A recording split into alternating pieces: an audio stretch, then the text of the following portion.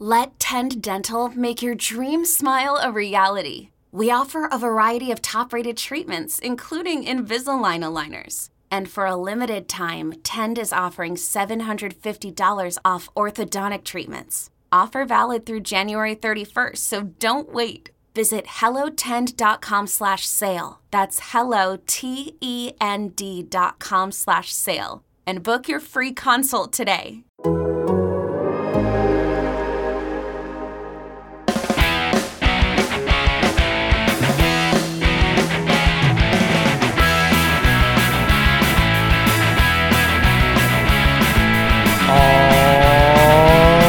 Everybody, welcome back to another edition of The Teardown.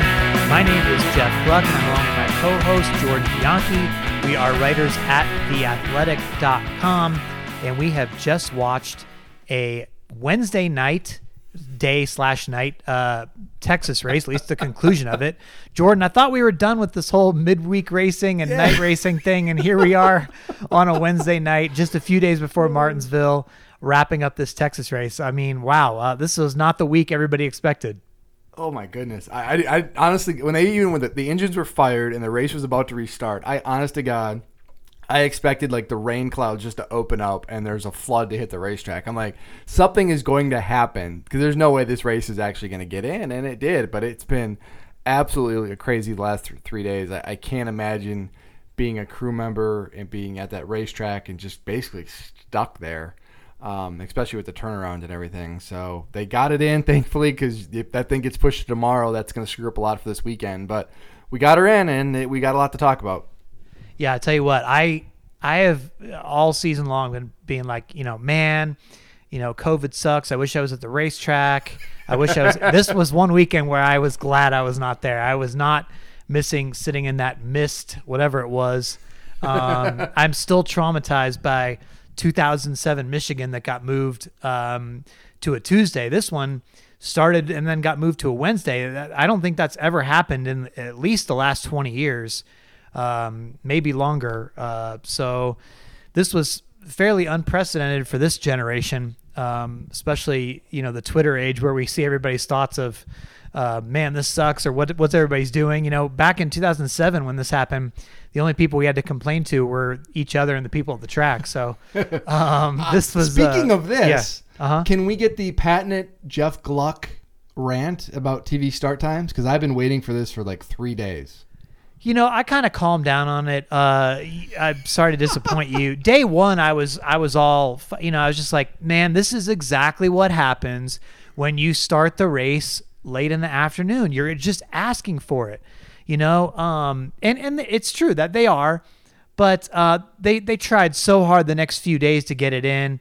How often, do you have a situation where it's going to just mist and a cloud is going to sit on the track for 3 straight days? Yeah, there was nothing on the radar on Sunday, which is the most mystifying thing, pardon the pun. But that was, yeah. Thank you. Yeah. It's just there was nothing on the radar, and it's just there's moisture in the air, and it's maddening. Like you said, I'm glad I wasn't there because I would have just gone crazy. But yeah, I mean it's tough, but I understand your the argument for earlier start times, and there's some truth to it. But we've talked about it before. You're at the mercy of your TV partners, and if that's what they want, that's what you got to go with. Well, and honestly, in the future, I was thinking about this more this weekend, but I would think that earlier start times when one-day shows, when everybody goes back to the track, and we're talking about 28 one-day shows next year, and I know we're getting way off track here. We're going to talk about Texas, I promise, but I would think that late start times like the one we saw at Texas, 3 p.m. or later or whatever, will be the wave of the future, because when you have the Cup Series just coming in one day, you're going to have so many sponsor commitments, media commitments, fan appearance stuff to do before the race that you can't do. You're not going to have those practice days. You're not going to have those qualifying days.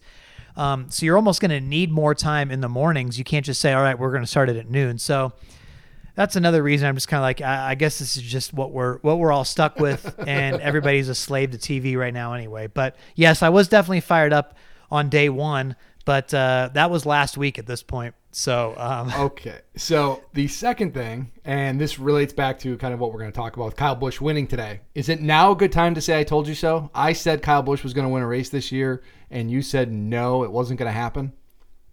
Well, sure, yeah, you could say that, and I'm free to admit I'm wrong. But I mean, to be fair, I'm pretty sure Kyle Busch said he wasn't going to win a race either, and said they had no chance. So certainly his tune changed today, and really. The way that this whole race happened with Kyle Busch, the drama of the fuel saving stuff, and then there's just so many storylines. It was really remarkable. I mean, because you had obviously the major storyline of Kyle Busch trying to get a 16-year streak, career long, has never had a winless season. Obviously hadn't won since last year Homestead, and he's trying to go for it, trying to save fuel, something that he's not really necessarily a specialist at doing. So he's doing that. And right behind him, gaining ground, is his teammate Martin Truex Jr., who has not had the season he wanted in terms of getting playoff points, then finds himself in a hole after the first week, then finds himself in a bigger hole Sunday when he had a 20-point pre-race penalty, crew chief suspended, starts at the back of the pack, and really, winning at Texas was going to be his only ticket unless he wins at Martinsville. So you had that storyline. Then you have Christopher Bell in third place, Levine Family Racing getting ready to close up shop at their they're a Texas team, their owners are from Texas, and wow, what a story that would have been to see them win in their final appearance at Texas Motor Speedway. You had Ryan Blaney searching for a win, and that would have been a big boost to them. Alex Bowman has now finished third and fifth in these first two races of this round, and yet still lost points. Yeah, it's 25 points out. So had he won, that would have been, so you just go on and on down. Keselowski could have, he's sixth. He could have won his way into the Final Four. Kurt Busch, seventh. He could have won his way into the Final Four. Matt DiBenedetto, eighth, looking for his first career win. Denny Hamlin, ninth. So it's just... Yeah, I'll even add to this too. Like both Hamlin and Harvick had various issues. Harvick, he got in the wall earlier and rallied back, and then when they didn't throw a caution for missed. Yeah, exactly. And then Hamlin got into it when the race restarted today. Got into the back of Bubba Wallace, had a hole in the car. So, and it looked like both of those guys looks like their days were going to go south. And the points race at one point was really tight going into Martinsville, and it's not as tight now. So yeah, a lot of storylines, a lot to talk about. It was entertaining. It wasn't the most exciting race, but it was, like I said, entertaining in a weird way. To me, I mean, it wasn't a traditional strategy type race, but the strategy that was there really kept me engaged. I know it was a long race, obviously, even though the first 45 minutes of actual racing was on Sunday, and then we had basically another 3 hours today on Wednesday. But still, I mean, I was engaged. I was sort of glued to it. It was one of those races where I'm sort of tapping my foot up and down, or my knee up and down, because I'm like, man, what's going to happen here? I don't know. I don't know what the outcome's going to be, and there's so many possible things to happen here. Had Truex won, to the point that you're sort of hinting at here, that really, really would have been a game changer. And I feel like it's almost a shame that, because that really would have changed the point picture in a major way. Oh my goodness, that would have everything. That would have made it chaos, because you would have had Logano and Truex in, Harvick and Hamlin not clinched, Keselowski out by 2 points, Hamlin in only by 2 points, Elliott, Bowman essentially must-win situations, and now you've got Hamlin to the good by 27 points, Keselowski to the good by 25, Elliott and Bowman 25 out. Truex, I think he's 34 out or something, so he pretty much has to win. Kurt Busch obviously has to win. So now it's really, as in terms of the points, it's really not as much drama. Now we don't know what's going to happen, because if you do get a Truex type guy to win, or a Chase Elliott or whatever, then it gets really tight between Hamlin and Keselowski. If they don't have any problems or whatever, that's going to be a very intriguing race if somebody from the outside wins. But as it stands now, you don't have that, at least going into it, if that makes sense. So that detracts from the storyline a little bit. But I still think Martinsville is going to be a crazy must-watch. I keep, we talked about this last week, and we've talked about it a few times. I keep saying these cutoff races are going to be insane because we had Bristol, then we had the Roval, and they weren't bad races. They just weren't maybe the drama we were looking for. And so I'm trying to kind of mute my expectations for Martinsville and, not to think that they're going to start throwing pumpkins at each other on pit road after the race is over or something like that. But yeah, it's got the potential for chaos because, like you said, you've got two guys who run really, really well there in Martin Truex Jr. and Chase Elliott, especially Truex. And those guys are in the hunt at the end. I good luck to the guys in front of them because they're not going to be giving anybody any favors. Yeah, and the thing about Martinsville is you can't, I don't think there's a way to protect a lead or ride around or just be like, all right, we're going to just go stay out of trouble. Like Keselowski I'm thinking of, right? He's great at Martinsville. He's got a 25-point cushion. So in theory, you go there and you get a top 10, you're good, but easier said than done. There's so much that can happen there. Every lap, who knows what can happen. Somebody can just get into the corner too deep behind you, or you can, pile into somebody else's mess in front of you. The restarts are crazy, obviously. So you just you don't know. And I think that really adds to the drama here because there's just nowhere to hide. So whether you're Hamlin or even Harvick or whatever, Harvick, he's 40 points to the good or whatever, but you still can't, go in there and DNF stage 1 and just hope it's all going to work out to you and you'll hang on. There's just no guarantee. Absolutely. Harvick's 42 points up. And let me throw this at you. Remember back in the spring when they raced there, Denny Hamlin, traditionally really, really good at Martinsville, one of his best tracks.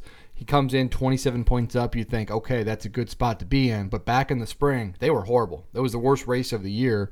And they have another dud like that. They don't move on.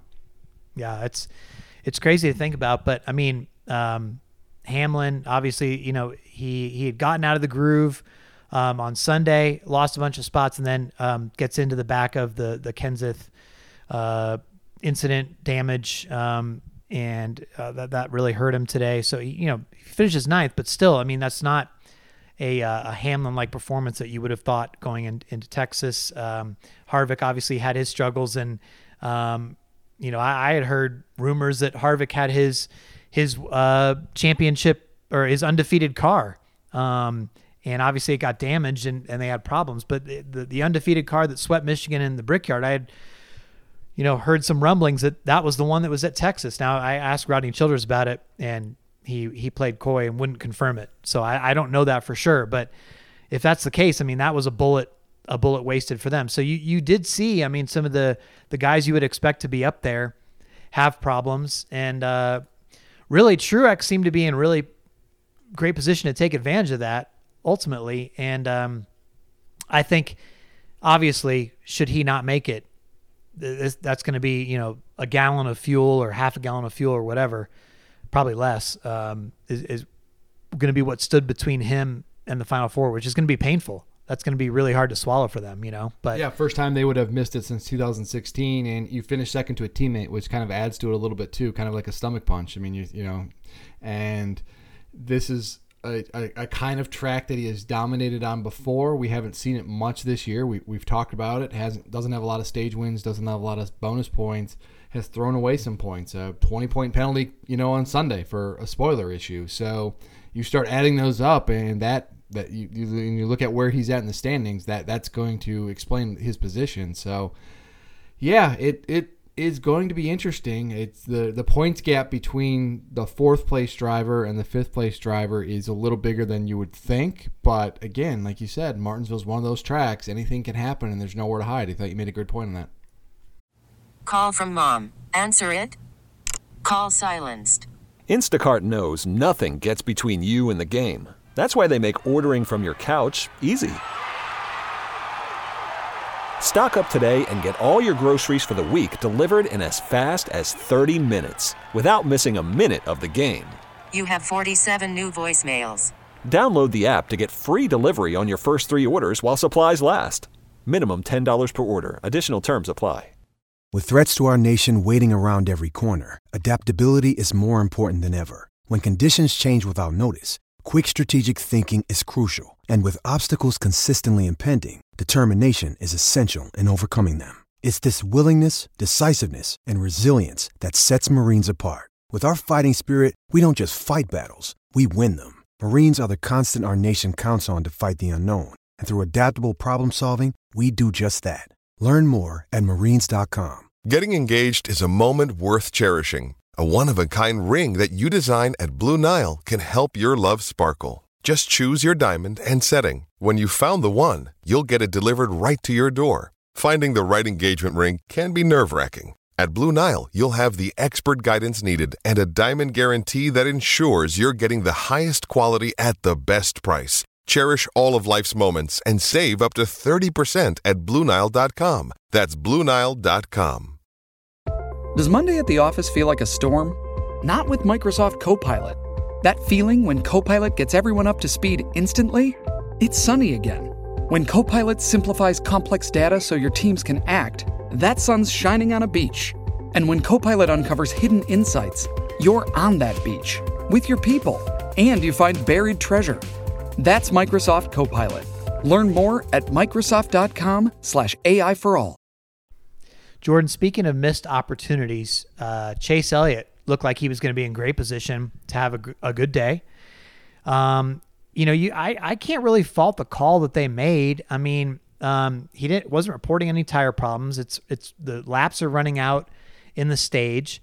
They go ahead and pit and go with a gas only, fuel only call to try to pick up some extra stage points, which at this point, stage points are everything. I know I just said points a lot in one sentence there, but stage points are huge, to try to pick up whatever points you can.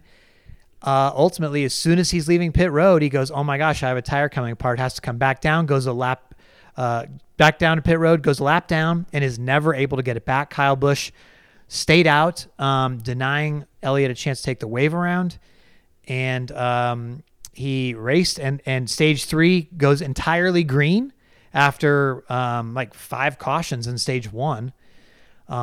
And Elliott's never able to get the lucky dog. He loses his opportunity to get the free pass, and he ends up finishing 20th. Massive dose of bad luck there.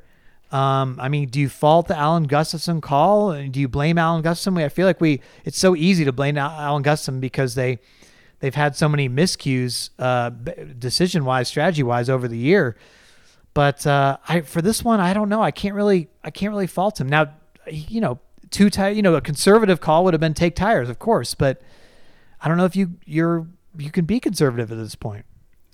Yeah, I see both sides of it, and I think in this situation with a lot of people cording tires, a lot of people reporting vibrations, to me, over the course of a long green flag run, the thing to do is to put on tires and to know that you're okay, and you think you should be able to get 2 tires on in the time it takes to fill up the car, but I get it. You're playing for points, and every point matters, and it really speaks to kind of the larger issue, or not even an issue, but just kind of the larger theme what we've seen with Chase Elliott in the playoffs, where he makes the playoffs every year, and he makes it to the semifinals just about every year, and it's just one reason or another. Sometimes it's self-induced mistakes. Sometimes it's just bad luck.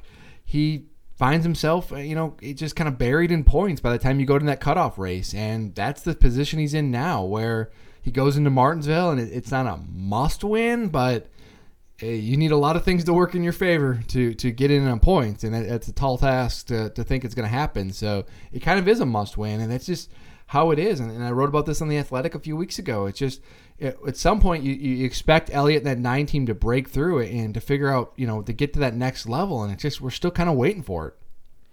Yeah, it's if you're a Chase Elliott fan, I guess you just got to shake your head, and it's got to be tough to swallow because it just seems like every year there's so much potential, and it just seems like how many opportunities can you miss? At some point, he's so young and they have so much time, but you're throwing away, and again, it's something different every time it seems to happen to them, but man, it's got to be really frustrating. Let's talk about Kyle Busch before we move on too much, just in the fact that the relief that he felt, it was a totally different Kyle Busch than we've seen this year. No salty Kyle. He was relieved. Yeah, it was amazing. He compared it to winning a championship. Yeah, he said those final laps were the same feeling.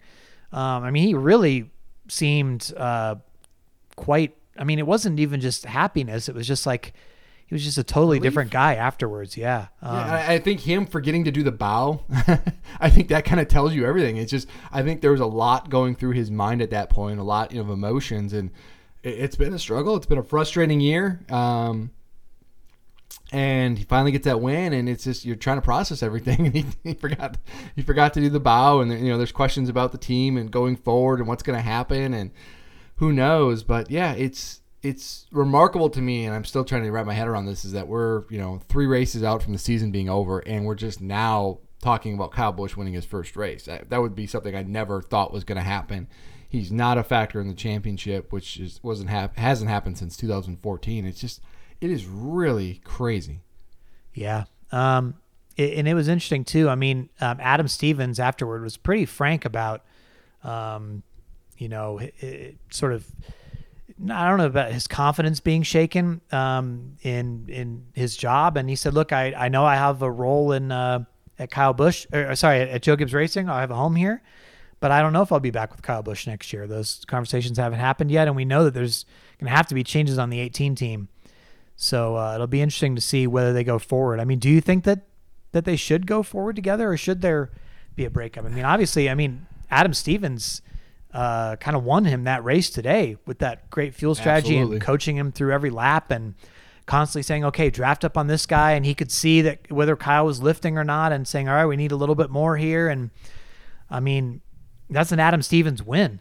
Kyle, executed as much as he could, but And Kyle, to his credit, credited Adam Stevens for getting him that win, and I think that speaks volumes. So we talked a lot about the Stevens-Busch relationship after the Roval when Kyle was eliminated from the playoffs, and I kind of circle back to that, which is, you look at what Kyle did before Adam Stevens, and I think it's fair to say that Kyle had some really great years, but often he underachieved, and it was kind of uneven, and the playoff success wasn't there.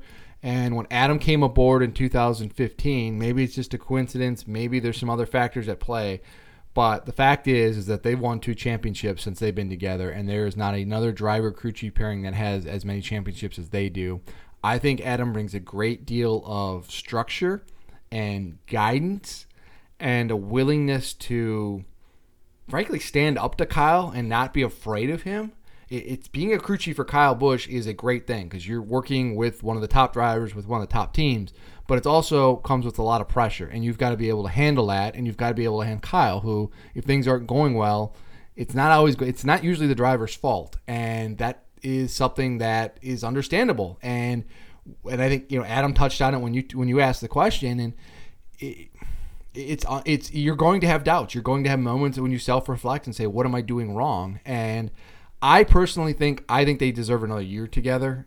You can look at the fact and say they've only won 2 races over the last year and a half, and is this working? But to me, they deserve the benefit of the doubt to really go into this offseason, ask them really hard questions. There's no championship to mask their issues. I think this often happens. This happened with Jimmy Johnson and Chad Canales in 2016. You win a championship, and all of a sudden it feels like, hey, wow, everything is fine. Look, we still won the championship. And that just kind of is, you're kind of just glossing over the issues that were kind of permeating. And I think that's what happened last year. But now you go into the offseason, you ask some tough questions, you make some changes maybe, but the crew chief and the driver remain the same. And if next year or the start of next year is a struggle, then you make a change. Interesting. Well, I'm kind of unclear now. I've kind of moved back onto the fence from change probably needs to be made to I think winning can cure a lot, and maybe this can restore some faith in each other that they've been missing.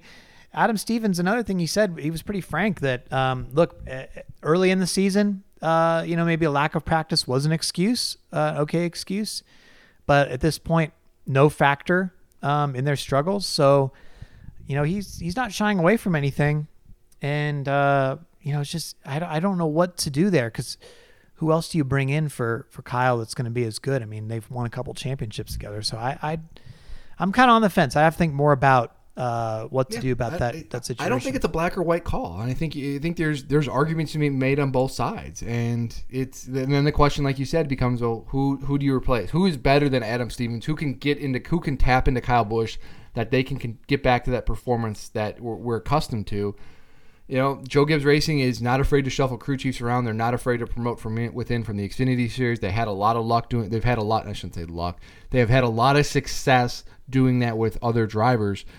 I don't know. I just there is no easy answer. Listen, before we move on, I do need to say something that I usually say for later in the episode, and that is to plug the Athletic promo. Since we went to this new model in September of how we do our news differently, we try to get some reaction out and headline package and stuff when news happens on the app. I hope you guys who are the Athletic subscribers are checking your app, because it's really a different thing, and we have some real-time reaction that we're constantly pumping in there now, probably at least once a day. So make sure to look for that in the real-time section. But when they launched that, and to mark the 1 million subscribers of The Athletic, they went to a $1 a month offer. Well, that offer is ending this week, I believe. So by the end of this week, it's not going to be the $1 a month offer anymore. So we have a promo code for the Teardown, and it's pretty simple. If you go to theathletic.com/theteardown, that you will be prompted for that $1 code. So $1 a month code. So make sure to do that before time runs out here if you're not a subscriber. If you are a subscriber, thanks to those of you, and we hope you're enjoying it still, and stick with us. We'll definitely keep the content coming in the off season, of course, as well. So anyway, let's talk about something else that happened in the news real quick before we move on to the Was It a Good Race poll. And that was just earlier today before the race. Hendrick Motorsports announced that Kyle Larson is going to drive for them next year. Now, we obviously anticipated this for a while now, as silly season seats filled up, except Hendrick's open seat was left open and Kyle Larson still didn't have a ride. And we could see that he was obviously making all the moves to come back. He got reinstated. He was on sort of an apology tour. And now he has been named as the driver of the number 5 car, replacing the number 88 car. Of course, Alex Bowman slides over to the 48. So, obviously, again, no surprise, but at the same time, worth talking about in that Hendrick's lineup now has been reshaped for the future. Seems like pretty solidified. It's a lineup they can go forward with for a while. What do you think? What's your first reaction to the Larson news? It's interesting. And, a year ago, Jimmy Johnson announced that he was going to retire, and immediately the number one name when you talk to people, and I wrote about this on The Athletic, was Kyle Larson. Kyle Larson was going to be a free agent after 2020 at Chip Ganassi Racing. A lot of teams were eyeing him. Hendrick Motorsports was the number one candidate. They had him number one on their list. They were all in on him. They wanted him in the past. It didn't work out, but they were going to get him this time. And going into this year, that was kind of the consensus was, was Kyle Larson going to end up at Stewart-Haas Racing, or is he going to end up at Hendrick, and who's going to replace Jimmy Johnson? And guess what? That's exactly what happened. But it's just weird to me. Like, so much happened in between there, and we took this very curvy, windy road to get to the same spot we thought we were going to be. But it's just, I think Hendrick, if we're just talking about on the racetrack right now, Hendrick Motorsports, this is a great hire. They got a tremendous driver, an A-plus talent. They finalized, they have a 4-driver lineup, which is incredibly stellar. I think it's really impressive that they have Chase Elliott, William Byron, and Kyle Larson under multi-year contracts, and those are going to be at least 3 drivers in their cars for the next few years. Plus, they've got Alex Bowman, who's been solid. I like what they did. I love this move. I think it's a great move. That now, obviously, you got to take everything else into account. And Kyle, as we've talked about, has put in the work and acknowledged that he made a huge mistake. And he has recognized that, and he is trying to make amends for that. And he's done a very good job of that. And he still has, I think, work to do. And it's going to be over time when people can really look at him and say, okay, you know what, he's learned from this. And it takes time. You can't just say that this is immediate. So I like it. Good for Kyle Larson. He's earned a second chance. Now it's up to him to show that he deserves that second chance, and I'm excited to see what he can do with the best opportunity he's ever had in NASCAR, with a team that is one of NASCAR's best. Where, yeah, I mean, is Hendrick the same level they were? No, their cars are still pretty darn good. He's going to have a chance to do a lot of things, and I'm excited to see what happens.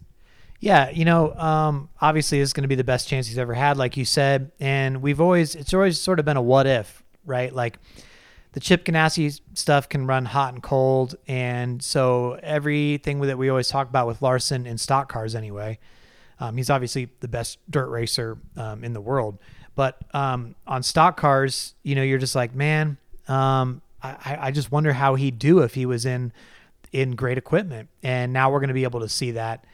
So that'll be really interesting. Can he win, lots of races?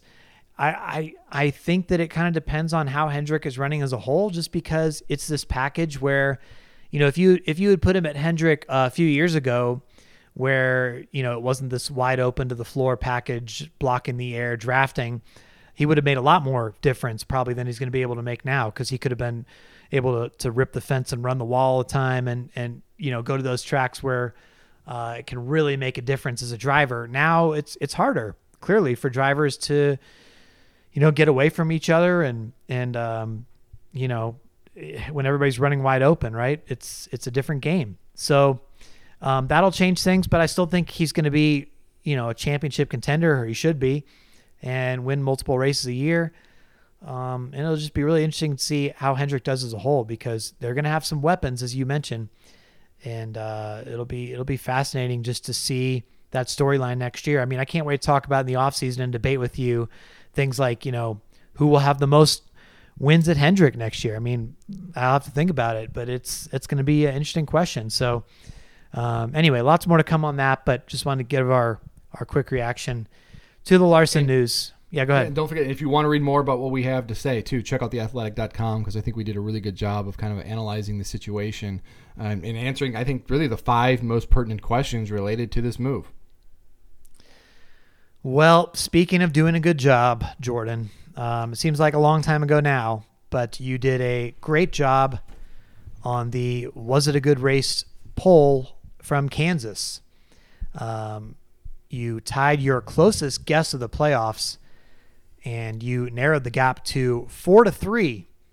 And I had my second worst guess of the playoffs. This is all according to Big Joe Wall 72, who is keeping this for us, keeping track of this. The score is now 4-3 heading into this guess for the Was It a Good Race poll. The points differential, by the way, is down to 10 points. So I've been a total of 51 points off. You've been 61 points off. It's really anybody's guess now. I've really blown it here.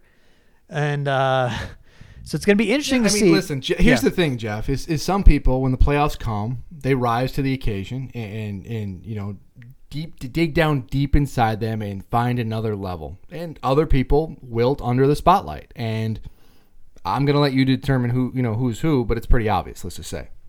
Well, wait a minute now. I thought that last week you didn't even care about this. I don't care. You don't care?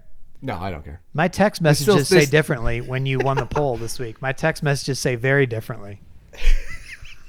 This thing is dumb. It's fun. It's all good. It's all fun and games. Whatever. I don't know. If I win, I do care. I think I'm gonna. Should I read your text messages live on the air here? No need for that. Just all fun. I just like to poke you a little bit. You sent me GIFs, which I do say GIFs because that's what the creator of the GIF/GIF says. You used to yell at me for that, by the way. Yeah. You made fun of me hard for that for years. Anyway, you sent me all sorts of celebratory things saying how glad you are that we do this every week. So I think you need an attitude adjustment. Anyway, I'll go. I'm going to go first this week because I lost. However, I am very. I don't know how people are going to view this. First of all, I'm not sure how many people watch this race. We're able to watch because of the long delay. So I don't know how they'll view it. I think the people who watched, I mean, it wasn't great racing, but the storylines were so compelling and the strategy was so compelling. So I just feel like I don't know. I don't think it's going to be terrible, but it's a Texas race, so it's not going to be great. I guess I want to lean toward like a 72%. What do you think? Oh, that seems a little high. Uh-oh. So 72%. Okay. I'm leaving you a lot of room here. Yeah, I would say like 60. I'm going to go 60. We'll say 60%. I was actually thinking even a little bit lower because, again, I'm trying to factor in the winner. People aren't fans of Kyle Busch. The ending I thought was good, but, it wasn't close. So I'm going to say 60 and try to play the number game a little bit. Okay. 60 for you, 72 for me. And we'll do this again in a few days. Now, one more thing before we go, Jordan. On the last podcast, we mentioned that the listeners of this podcast don't have a nickname, and we threw out the Downers for the Teardown. Some people, we got a lot of responses on Twitter for this. Some people liked the Downers name. Some people threw out other things like the Tear-Offs and things like that. Some people said they don't want to be called a Downer. So ultimately, I don't know if we really have a true nickname for the podcast listeners, but we do appreciate you all either way, even if you're not actually Downers like we are, and we don't have a proper nickname. Maybe someday we'll get one, but for now it seems like the old Untitled podcast, we have untitled listeners, I guess. No nickname. So there you go. Jordan, any final thoughts? I know you'll be at Martinsville. You must be looking forward to that one. I am, and it's only a few days away. It really is. You're going to be driving up there in no time.